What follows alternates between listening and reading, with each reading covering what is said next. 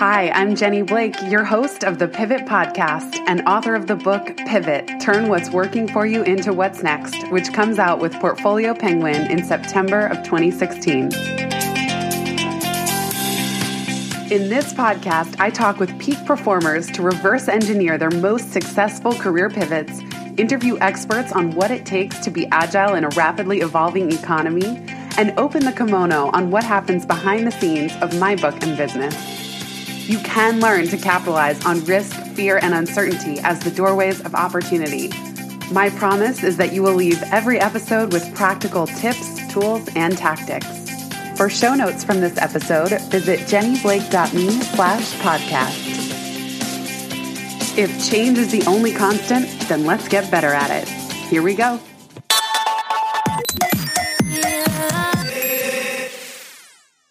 I am positively giddy to be interviewing Tom Guariello today. Tom and I met through our mutual friend Maxine and have had captivating conversations ever since. Tom has his PhD in psychology and has spent most of his career helping individuals and organizations improve the quality of their lives and relationships. 15 years ago, he co-founded a consulting firm called True Talk, Inc. And in 2009, he became a founding faculty member in the Masters in Branding program at New York School of Visual Arts. Where Tom and I really geek out is that over the past few years, he has also become fascinated with the ways in which modern technology, specifically robots, were changing the psychological landscape. And so he recently created and launched a new platform and field of study called RoboPsych, the psychology of human and robot interactions. Tom, welcome to the show. Well, thank you very much, Jenny. Pleased to be here. Can you tell us what is RoboPsych and what inspired you to create it? Well, let me answer the second question first. As you mentioned, I've been very much a follower of technology and a user of technology for, well, I mean, I bought my first computer in 1982, so I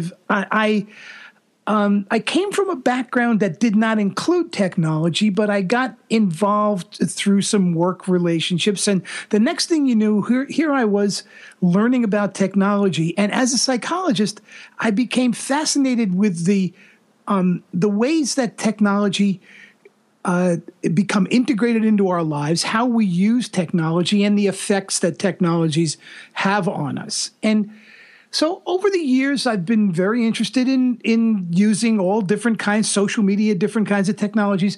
And the more I saw the movement of robots into our real world, the more I began to think about how we were going to use robots and in light of our history with them, which has been that robots usually end up doing bad things to us in our, in our fictional histories that have included them. You know, the very first use of the word robot comes from that Czech play R.U.R., in which, the robots uprise. So from the very beginning, it's as if we had this adversarial relationships with robots that, of course, continued through Frankenstein and the Terminator and, Battlestar Galactica. Well, every story that we tell about robots has usually been a dystopian one, a bad one.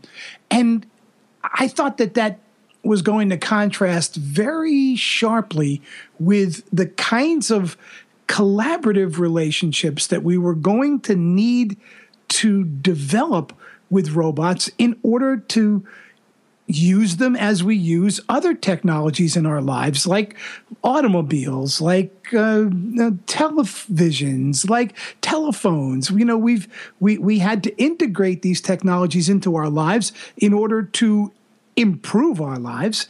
And so the same thing I saw was going to need to happen with robots, but we had these kinds of barriers to actually integrating them and being comfortable with them. So I started to think about what would it take to really be comfortable, not just being around robots, but working with robots, using robots as an extension of ourselves. And that's when I started to think about RoboPsych, which was just a way to think about the cognitive, emotional, and behavioral competencies that we need in order to be effective at working with robots?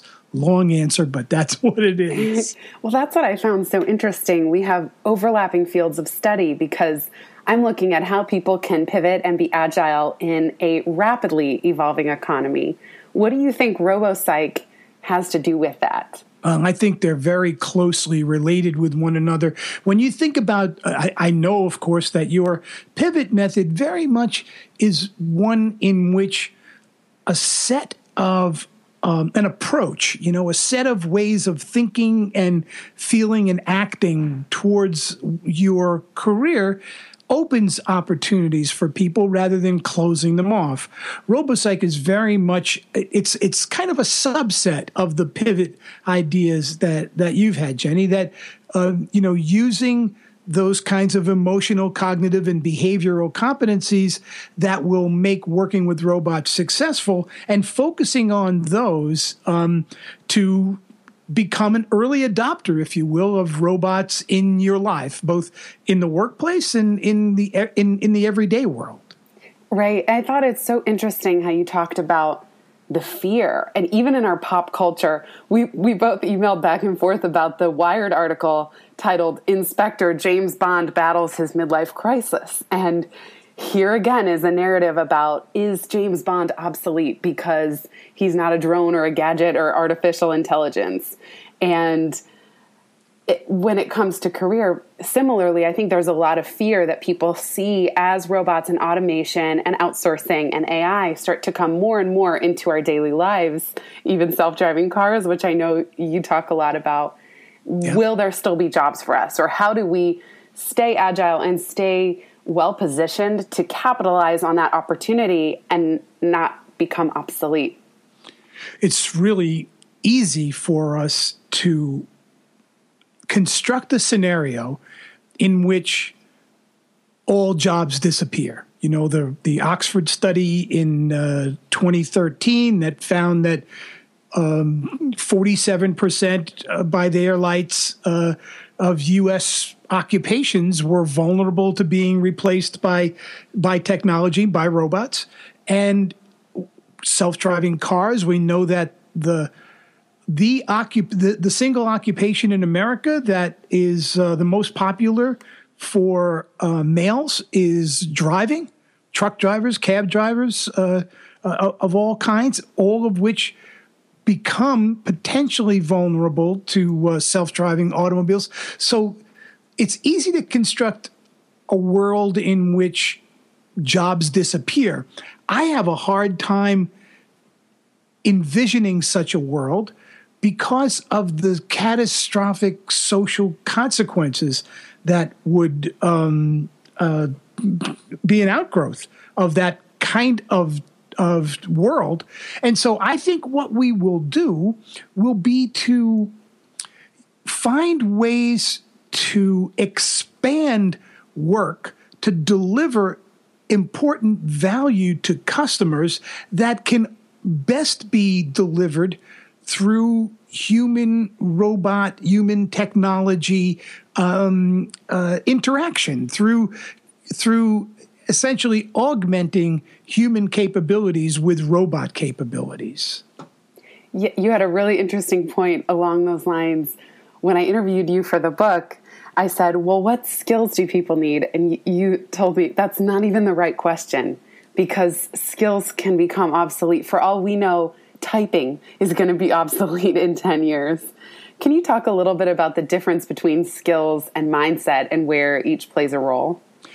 Yeah, I think it's easy to get focused on skills and say, well, robots are going to be able to take typing. Robots, certainly as natural language recognition becomes better and better, which we know it's going to improve, then, the idea that knowing how to do something as a safeguard against obsolescence it becomes, I think, less and less viable. Instead, understanding how, for example, the things that typing conveys, ideas, are, the province of humans. Now, someday, we're told, someday off in the future, robots are going to be able to create the same kinds of ideas that humans do and write the same kinds of stories that humans do. But those days are not today. We do not yet have robots who create the kind of stories that are engaging to people. That we don't have robots that create. Just take advertising, for example. We know that by improving analytics, that we can get more and more precise in our ability to discover who's watching an ad or who is looking at a particular page, for example, on the internet. And robots, in all ways of describing what a robot is, Google is a robot in my way of thinking about things. So robots will be able to do those kinds of analytics and tell you, well, your visitors, because of the kind of information that we share when we move around the internet, your visitors to your site are in these kinds of demographic categories, and we know these about their location, and so on and so on and so on. But what those analytics cannot tell you is what sorts of things are likely to be very engaging to these people. Might be able to say, look, the same people who come to your site have also gone to these 4 sites. What do those 4 sites have in common that a human would be able to look at them and say, I can tell a story about those 4 sites and my site that no robot is going to be able to construct, at least not now, and improve the way I communicate with people who come to that site. So the mindset of thinking of ways to make what we do more engaging to other people is a human quality that is part of what I think it means to have an effective RoboPsych. Use what we learn from robotics and analytics of all kinds and what robots can do, and then augment that with, and here we have humans augmenting robots, not robots augmenting humans. Augment what the robots can do by adding the kind of creative, empathic insights that only human experience can deliver, at least so far. Right. There were so many key themes in what you just said: creativity, right brain thinking, synthesizing data, making connections. Funny, too, how you propose it as humans augmenting robots. And a lot of people even say we've reached peak information. We cannot possibly... Our brains are really not structured to maintain a database of all these facts. And I think that's what's creating so much transformation, even in white-collar fields like law and accounting and radiology, where computers can scan and search and interpret early levels of data that then humans can come in later. But yes. What would you advise someone who is in a profession or on the cusp of wondering, if this can be automated, how do they pivot? How do they transition into something new? I think the key comes down to creating experiences for people that are engaging for people. And only people know what engaging experiences are like. This is something that's really important for us to remember. There is no algorithm that can capture the sense of someone delivering an outstanding experience to a customer. So when I go into a restaurant and I am greeted by someone who is fill in the blanks for an excellent experience for you in a restaurant, engaging, friendly, warm, knowledgeable, connecting, all of those things that make a restaurant experience go way beyond the products, the food, even the environment that you're in. That's what people can focus on. So I suggest that what we focus on is how do we delight other people? what can I do in my job that will result in a delightful experience for my customers? And then how can I use the kind of, like you say, the information that's available through all the technology that's currently at our fingertips? How can I use that information, that technology, to give me insights into what I can do to make those experiences delightful and engaging for my customers, and have people come back? Because what we come back for are extraordinary experiences, not necessarily the features and benefits of the products that we're engaging with. Right. And that relationship piece and interaction and empathy, like you said, I love framing it as, how do I create delightful experiences? Because that's such a uniquely human question, just even this concept of delight as something that we can create and seek out. It was actually my word of the year for 2015. So it's funny to be capping it off with this conversation. And it's such a, and it's focusing on the things that make you as an individual happy with an experience of any kind of interaction with a business starts to give you clues about, well, how can I be valuable going forward?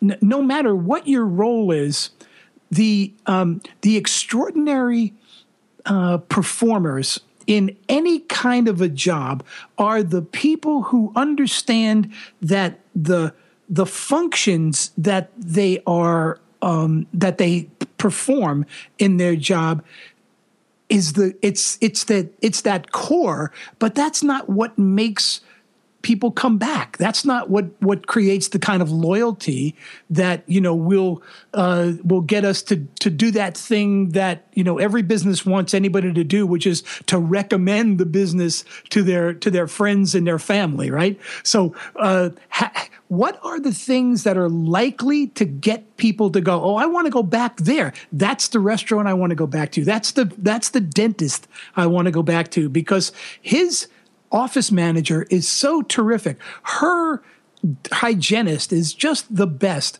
Why? Because what they've done is to transcend the technical aspects of the encounter, having a meal or getting your teeth cleaned, and turn them into something that has human connection and meaning. This is where the opportunity to go beyond the functions of work, the mechanics of work, which are going to be increasingly automated, to go beyond those, to add those dimensions that take that experience with that company, with that individual, to the next level of satisfaction. That's what we're going to be freed up to do. And the people who are going to be successful are the ones who can appreciate that next level is now their job. Their job isn't just to do the things that are, mechanically replicable, but their job is now to take those things to that next level of human connection. It's so true. As you were saying that, I was remembering I had an airport restaurant experience where all the ordering was done on iPads. And on the one hand, while it was convenient, I have to say it was a somewhat hollow experience. I think there was some novelty because it's like, ooh, I can order my food on an iPad. But then it quickly turns into, this is weird. I feel like I'm sitting in a restaurant graveyard. Like, where are the people? Where's the interaction? And it's so different from a place like the classic Gramercy Tavern in New York, which just has impeccable service and really makes the meal. I mean, I go back there. Yes, the food is great. It pales in comparison to how wonderful every single interaction is, whomever comes by the table. I really love the word hollow that you used there, because that really is the difference between what we are. We have an opportunity to fill up the experiences that we create for others in our business world. And it's not just outside customers.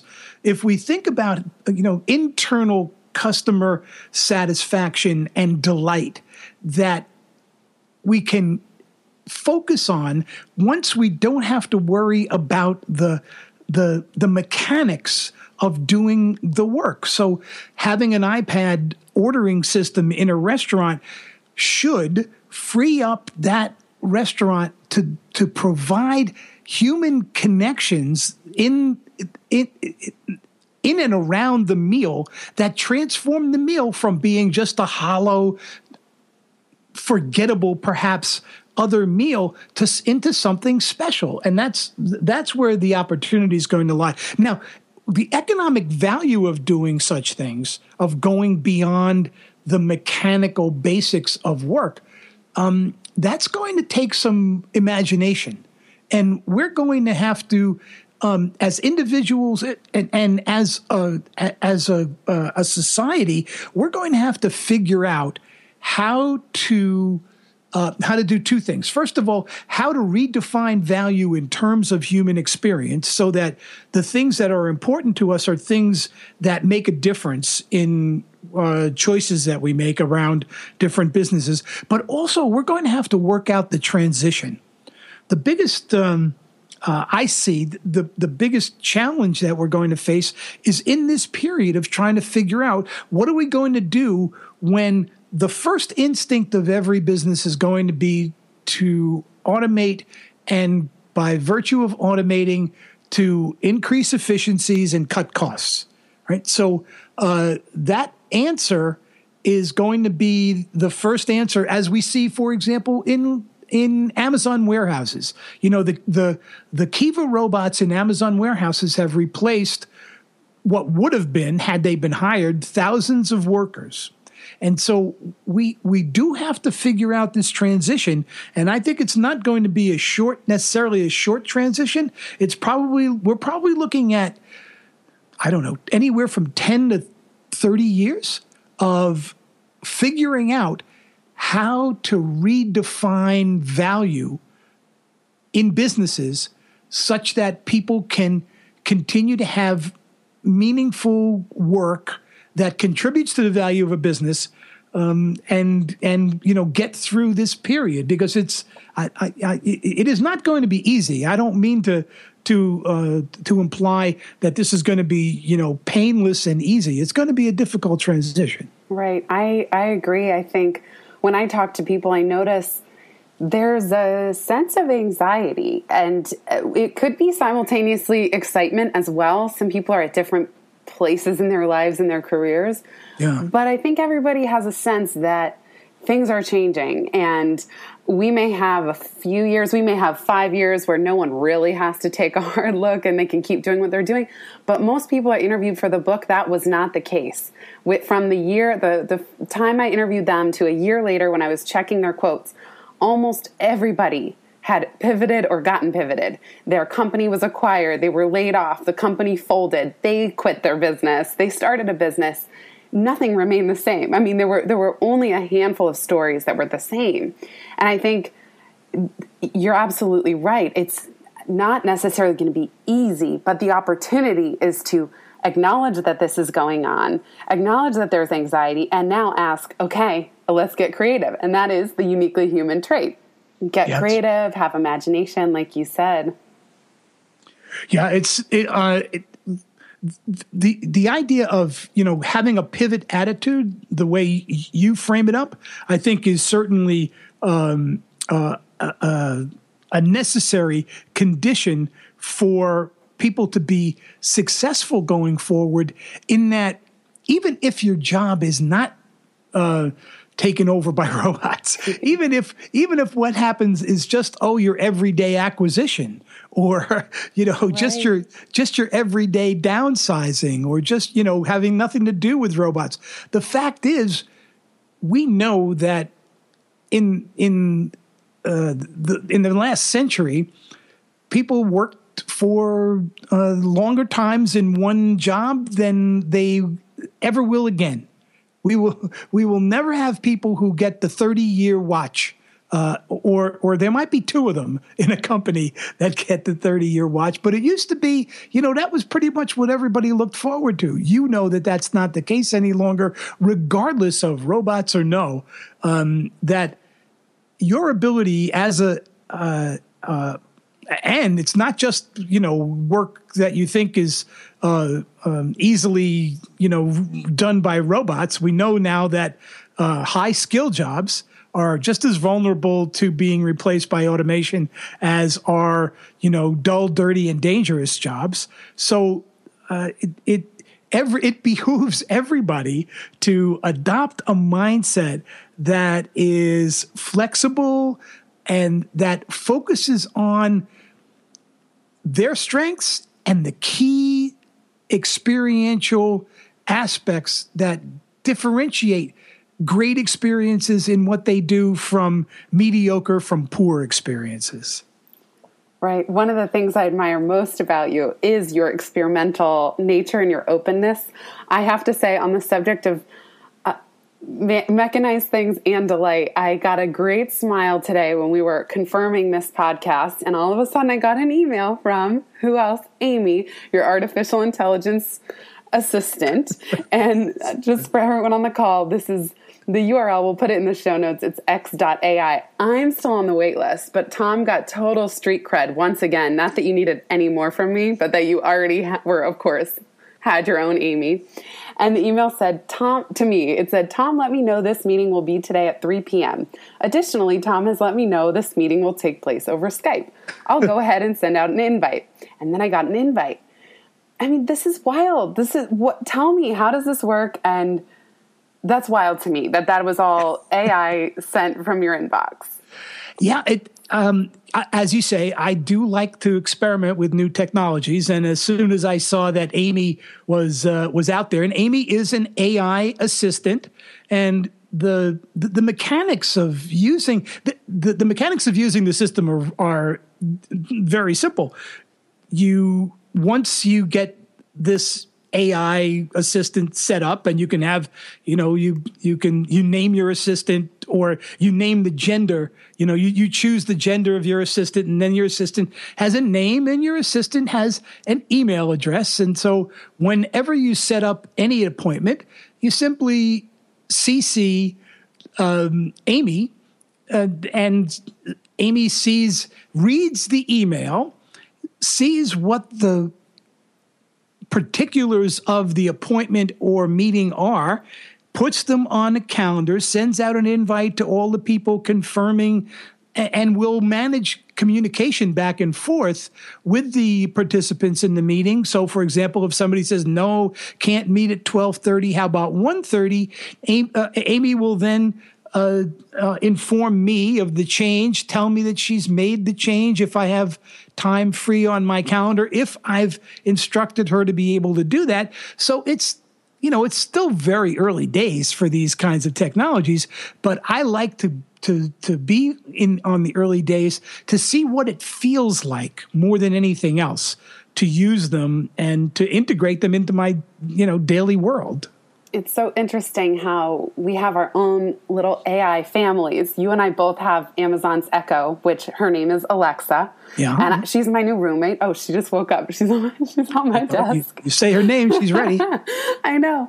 So we have Alexa. I was teaching my grandma how to use the Hey Siri feature where it's ambient. She doesn't even have to touch her phone. And now Amy. It's like we have a whole mini team of AI assistants, and that we name them, and we really, what do you think is important from a psychological perspective in them having names? Well, I think it's such a natural aspect of our humanity, of our evolutionary history, to know who is it that I'm talking to. Everyone that I talk to has to have an identity, and that identity certainly is connected with a name and a personality and functions. And, we just take all those things for granted about the people that we interact with. And so designers of AI systems design in the familiar aspects of other people to help us to adopt the technology. So, Amy takes on business language in the way she writes emails. And once again, this is a reflection of where the technology has gotten to. We have bots now that write news stories, and routine news stories about quarterly results for businesses or sports stories that are written by robots that are essentially impossible to distinguish from the same stories written by people. So the proficiency with using language that is focused on the domain that the robot is working in is important. And then that the more of a personality that the AI can take on, depending on its function, certainly an assistant like Amy, you want to have a friendly but still business-like demeanor. And so designers are now working through all of those kinds of variables in creating their systems. I interviewed a fellow named Ben Brown last week on my podcast, and Ben is the co-founder of Howdy AI, which is a bot that operates within Slack, the new communication framework that many companies are trying to replace multiple communication channels like texting and email and voicemails. And Slack is becoming a pretty popular way for teams to communicate. And Howdy is a bot that lives within Slack and will take care of administrative duties for your team, like setting up meetings, like doing pre-meeting planning for the team. So, for example, if there's a check-in every week on a project, and every member of the team goes around and does the normal check-in. Well, what Howdy will do will be to go around and ask people, what's your check-in? What's your check-in? What's your check-in?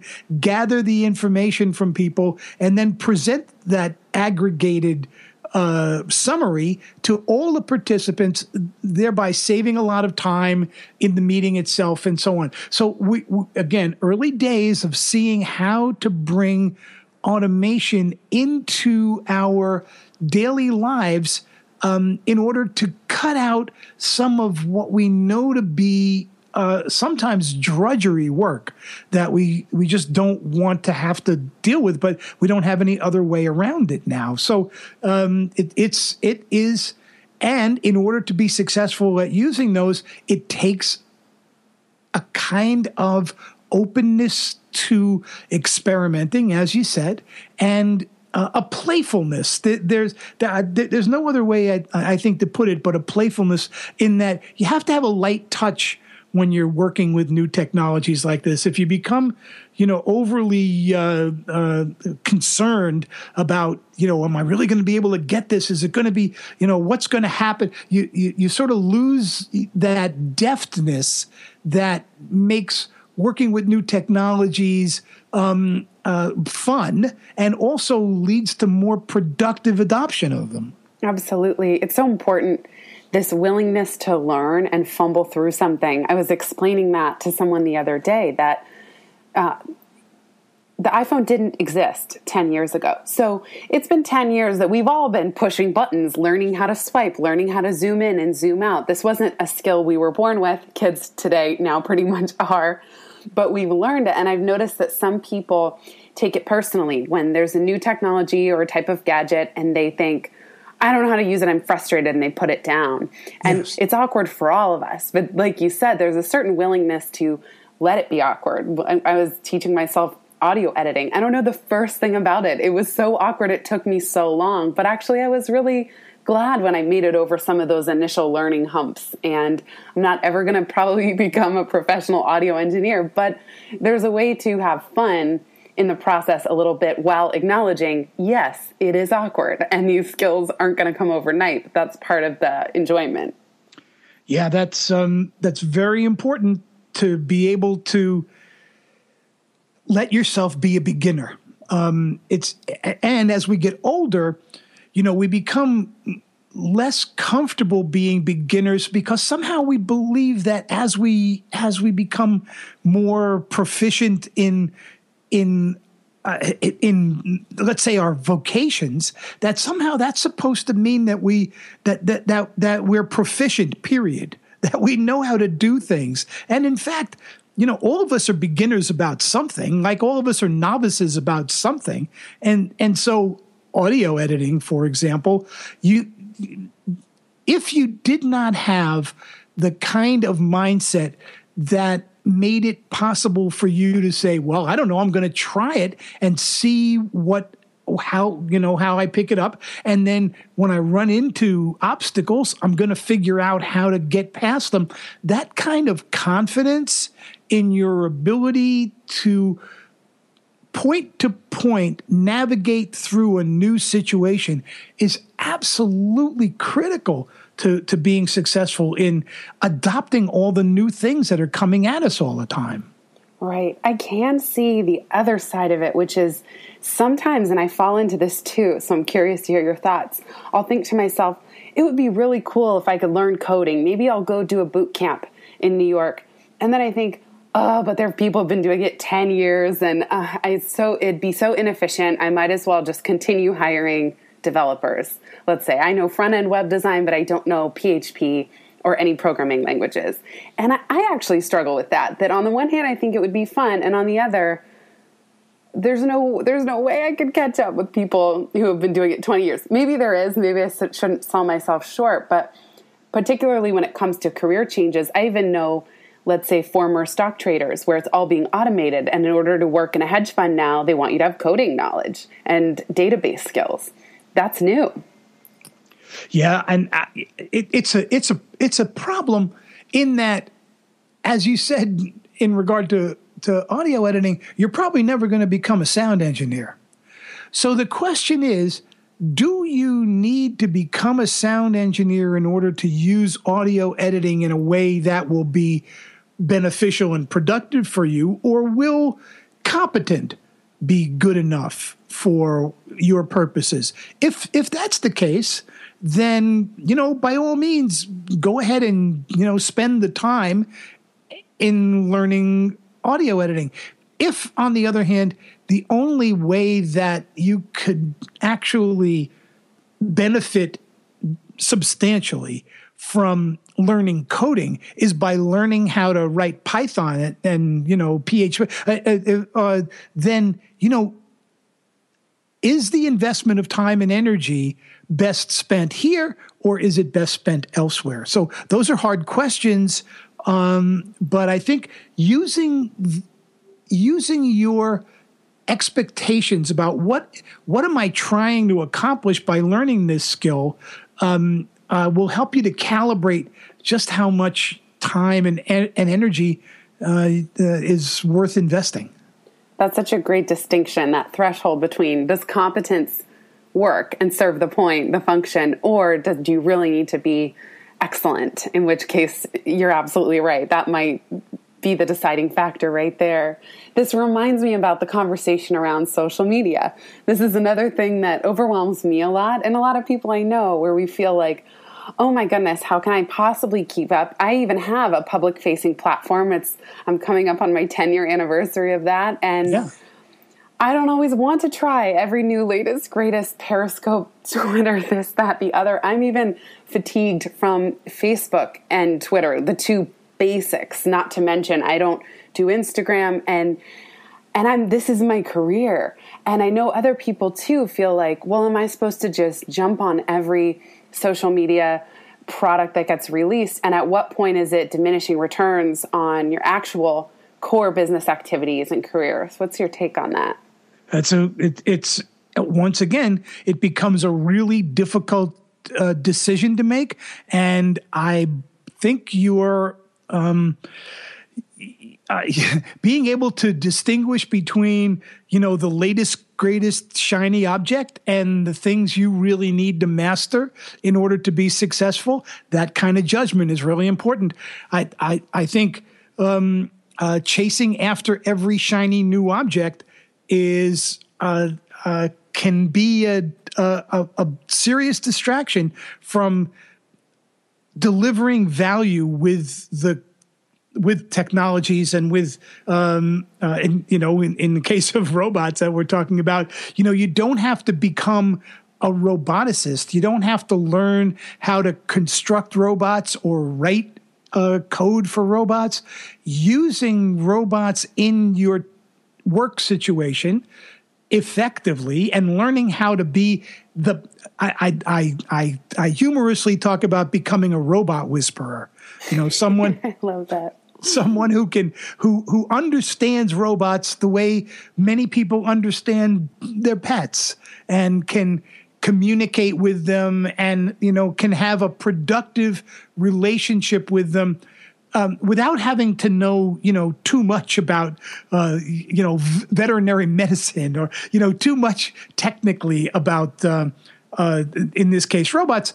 Can be it is, I think, it's probably a sweet spot of being able to productively use the systems without having to be overwhelmed by the kind of technical challenges that a field like robotics offers. So what does it take to become a robot whisperer?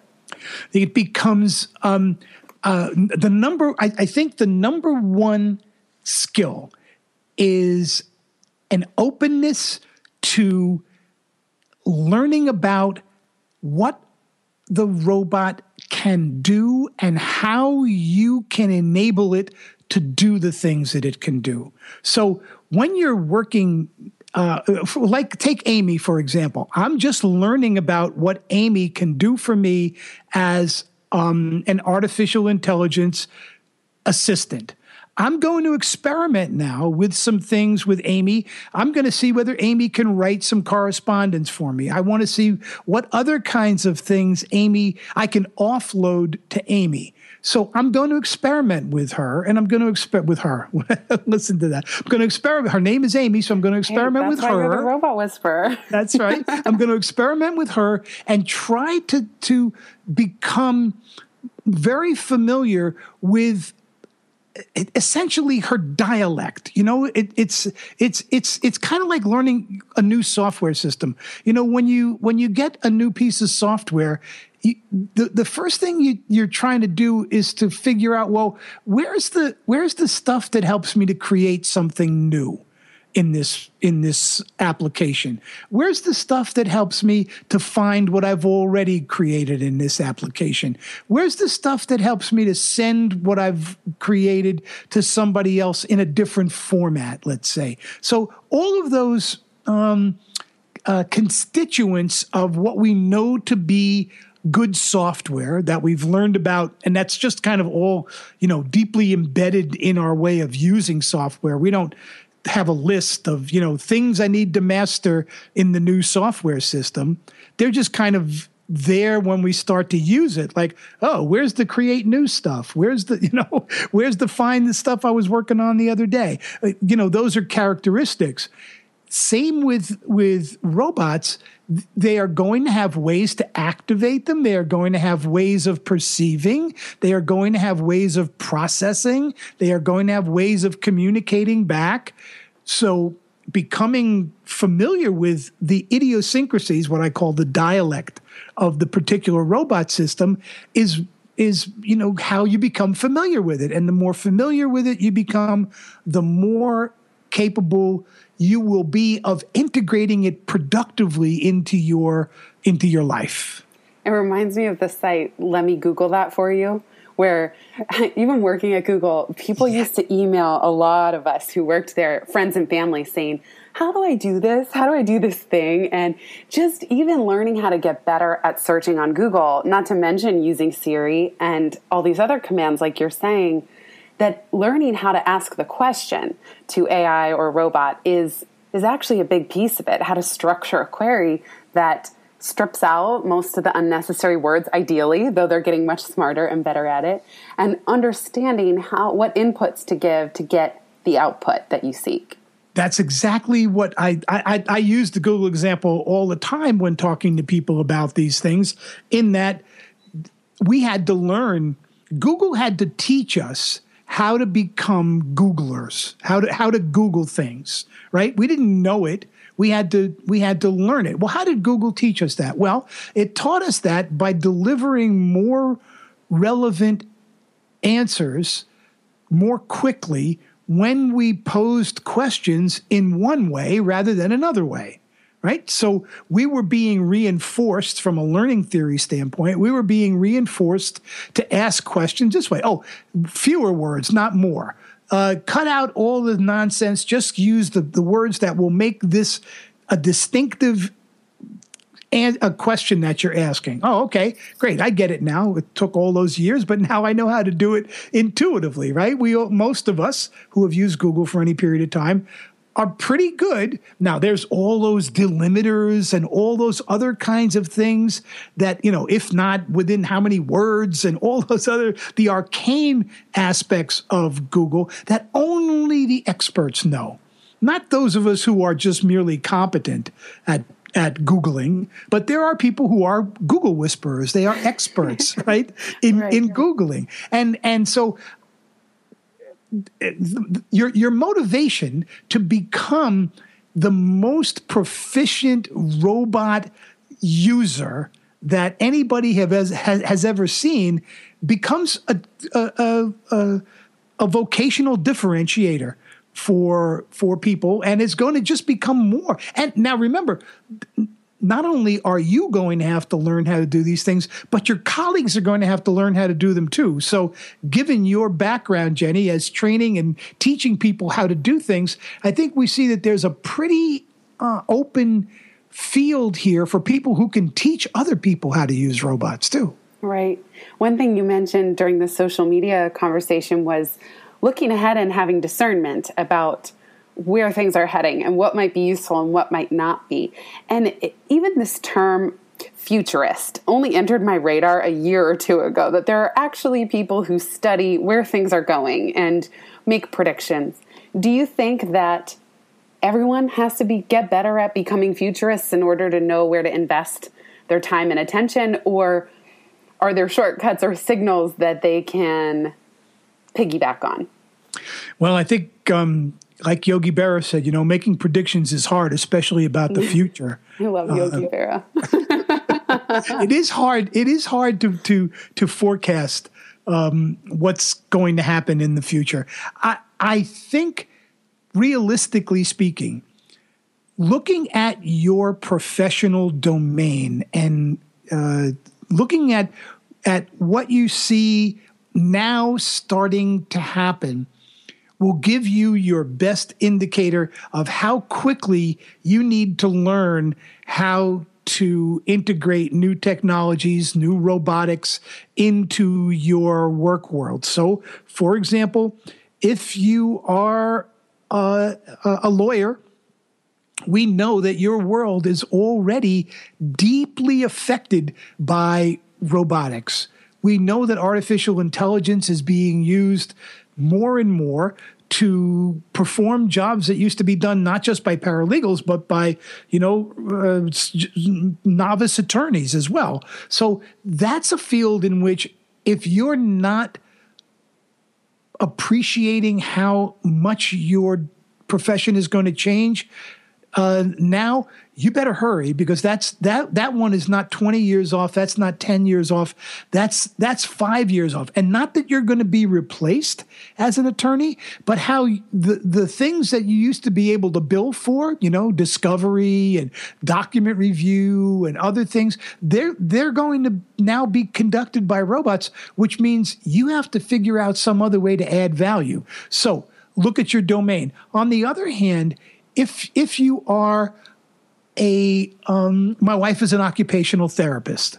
Occupational therapists are probably not going to be replaced by robots anytime soon, because there's a tremendous amount of the high touch angle of a field like occupational therapy is very important. It's crucial to enabling people to regain functionality that they've lost as a result of an illness or an injury.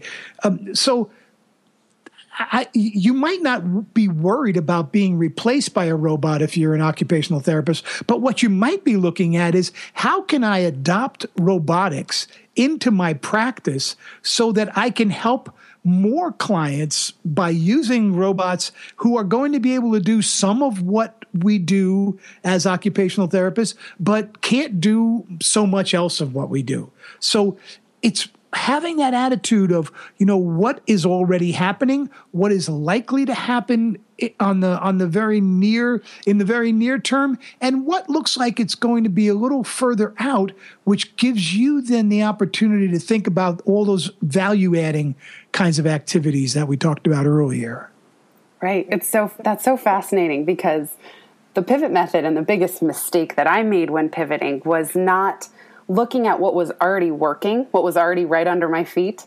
And it's really interesting to hear you frame this technology conversation and robots around look at the transformation that's occurring right now, that actually if we open our eyes, and we probably feel it on a visceral sense. I say in the introduction to my book, it's the boiling frog. My friend Scott uses that analogy, that the water's getting hotter and hotter, and we haven't yet jumped out of the pot, but I think we can feel the discomfort. And some people have jumped out of the pot and they're on to new things.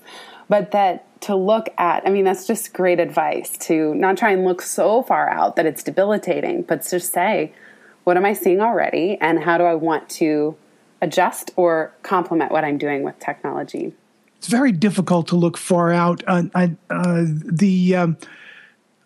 Most predictions, about anything depends on the domain. The reason that weather forecasts are a 7-day forecast is that beyond 7-day forecast, nobody knows what the weather's going to be.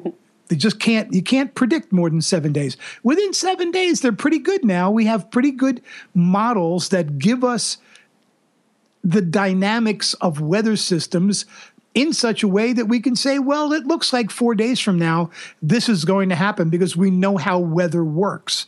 But beyond 7 days, we don't know how weather works. It just, there's too much dynamism in the system to be able to predict out.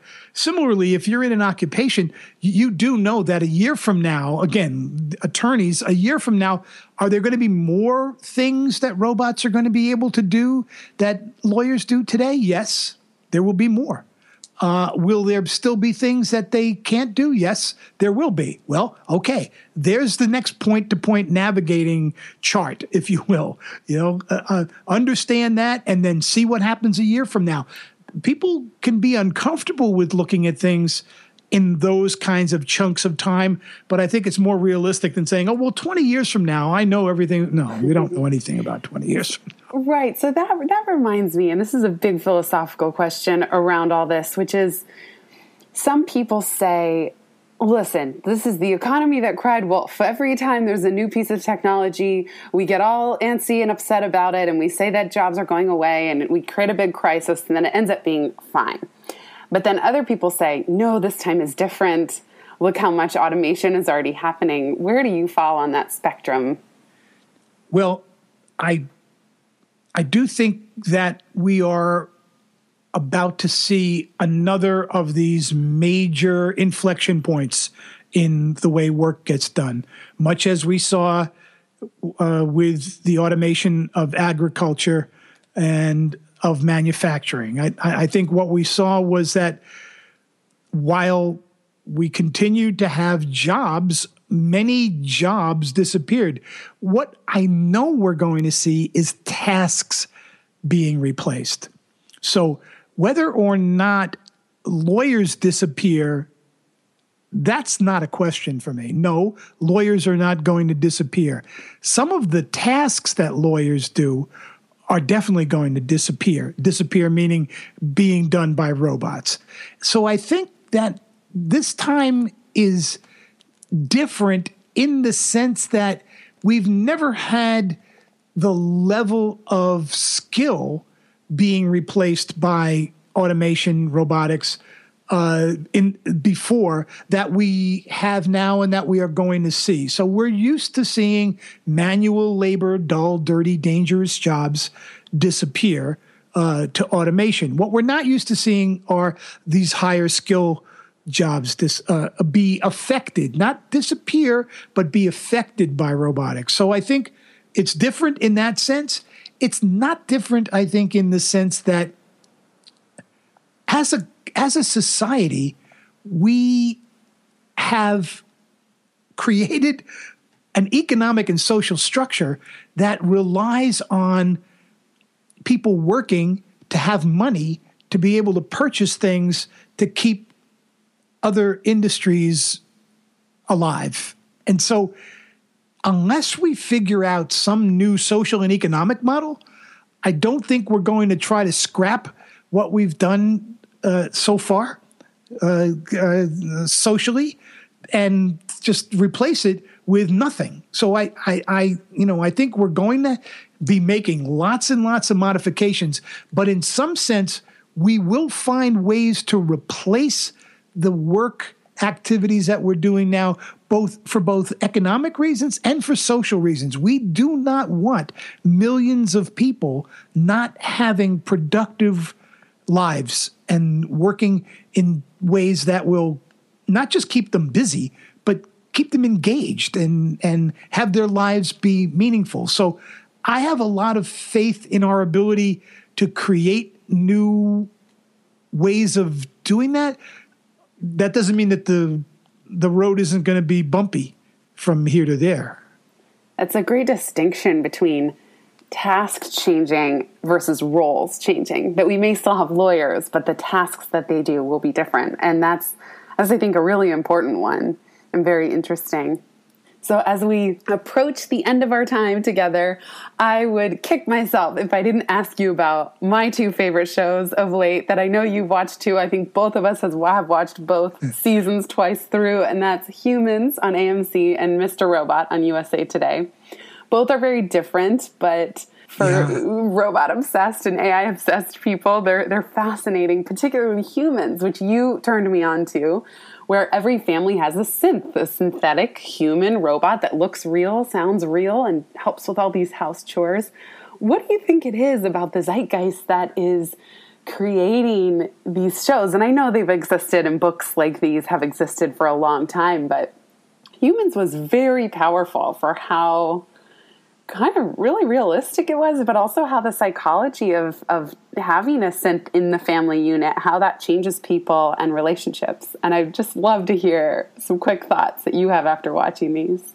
Well, I certainly enjoyed both of them a lot. And as you say, they were two very different shows. Humans was fascinating to me in that this very humanoid robot, a synth, was introduced into a family, and immediately what you see are the family dynamics playing themselves out around how to integrate this robot into the family's life. So, the mother in this family is an attorney. She's away on a case, and her being away prompts her husband, who is overwhelmed by household chores, to go ahead and get a synth.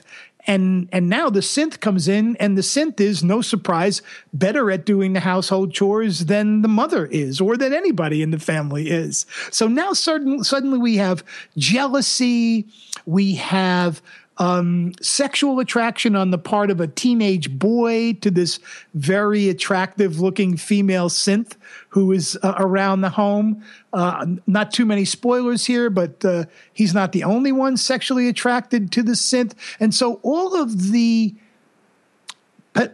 possibilities of having a truly sentient, interactive, non-human family member 24/7, the challenges that presented to the family, the way they came to terms with those challenges, was to me a very interesting fictional depiction of the kinds of situations that you can imagine happening in a world where these kinds of advanced artificial intelligent agents are commonplace. And that's, for me, well, is that 30 years off? Is that 20 years? Is it 50? I don't know. But there is some time in the future, I believe, when these kinds of systems are available to us the way cars are available to us, the way any technology is available to us. Mr. Robot, on the other hand, is a very different kind of story in that it is the story of the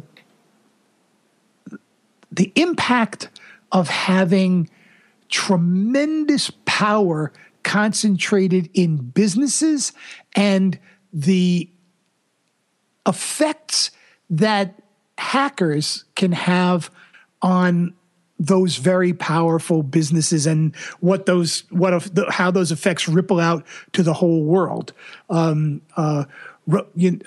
Robot is, the depiction of a hacker who is a troubled young man in many ways, brilliant, and his group of cohorts who are trying to do something that, we've seen Edward Snowden do and we've seen others do, which is to reveal the manipulation of large systems, monetary systems, in the case of Mr. Robot, debt, right? The objective in Mr. Robot is to wipe out all personal debt for people, which, the Occupy Wall Street people probably would have resonated with had they had the kind of technological prowess that we see Elliot having in Mr. Robot. So a fascinating story of kind of, I think of Mr. Robot more as a now story than a future story, because those issues are really right, as they say, ripped from the headlines. It's so true. It's so true. And even cars being hacked. And so I think the hacking piece of it speaks to our fear around the security of our data and cybersecurity in general, identity theft, and then humans was so interesting about the psychology of integrating these intelligent machines. And a self-driving car got pulled over the other day. The Google offices for self-driving cars are in my mom's backyard, actually over the fence. Uh-huh. There's just a little wood fence that separates them. And when I was home visiting last, I was at a stoplight and do comes the self-driving car turning left. And it was so wild to be on the road and just see it. And it not be, they did an open house day that we went to too, but just in that moment, my feeling, and for me, it was delight, but I can imagine the fear and concern and questions and curiosity and the whole mix of emotions that I think humans really nailed around starting to see these things in our everyday lives. It's, as you say, one was pulled over the other day for driving too slow. Right, I left that out. Which is it was funny. Going 25 and a 35. And, a police officer pulled the car over. And what I read the police report, and the police report said, there is an obstruction. There's a law on the books in California about obstructing other traffic, basically by driving too slow. So this is where Google needs to learn how to integrate its self-driving cars into the world more effectively. They've taken a very conservative approach so far. Makes perfect sense to me. You don't want your cars doing 45 and a 35, but likewise, you probably don't want it really routinely doing only 25 and a 35 either. So how will they adjust? How will they make these systems more comfortable for us to live with on a daily basis, because that's what we're going to be doing. Right. I wonder, did the report say, did the self-driving car know that it was being pulled over? Like when it saw the flashing lights, are they smart enough to know that, or did I don't know. Okay, I don't know. I don't know whether somebody had to go into override mode at that moment or not. That's a good question. Yeah, because I know right now Googlers are sitting. It's like a bucket seat. There's not even a steering wheel in these things, right? And there's two people sitting almost like on a bench on the back. And what was so funny was the one I saw. The girl was half asleep, yawning and texting, and I was like, "Well, hey, at least she's not driving, right?" Because she was bored. bored. There's nothing for her to do, really. And so they're doing these test drives. And I do wonder if that car knew it was being pulled over. And then the look on the cop's face. I mean, I would have liked to see that. Like, for sure. There's no driver here. Oh, well, Tom, I could talk to you about these topics all day. I'm really grateful that you're doing what you're doing with RoboPsych and your fantastic podcast. Thank you so much for being on this one. Where can people find you if they want to keep in touch? Well, thanks so much, Jenny. I of course, robopsych.com. And you can find there the my newsletter, the RoboPsych newsletter, also the podcast. You can subscribe to the podcast in iTunes. I'm on Twitter at Tom Guariello, which is a lot of letters, but I'm sure Jenny will have them all in the show notes. And also on Facebook, similarly, also Tom Guariello there. So that's where I live online. Perfect. Thank you so much. Yes, I will post all the links to what we talked about today in the show notes at jennyblake.me/podcast.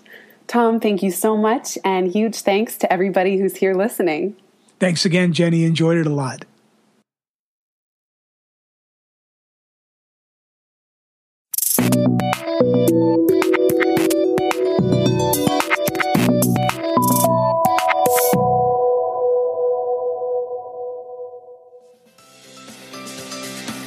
Thanks so much for listening to this episode of the Pivot Podcast. To learn more and get in touch, visit jennyblake.me, where I blog about systems at the intersection of mind, body, and business. Or find me on Twitter at Jenny_Blake. And remember, build first, then your courage will follow. Hasn't it always?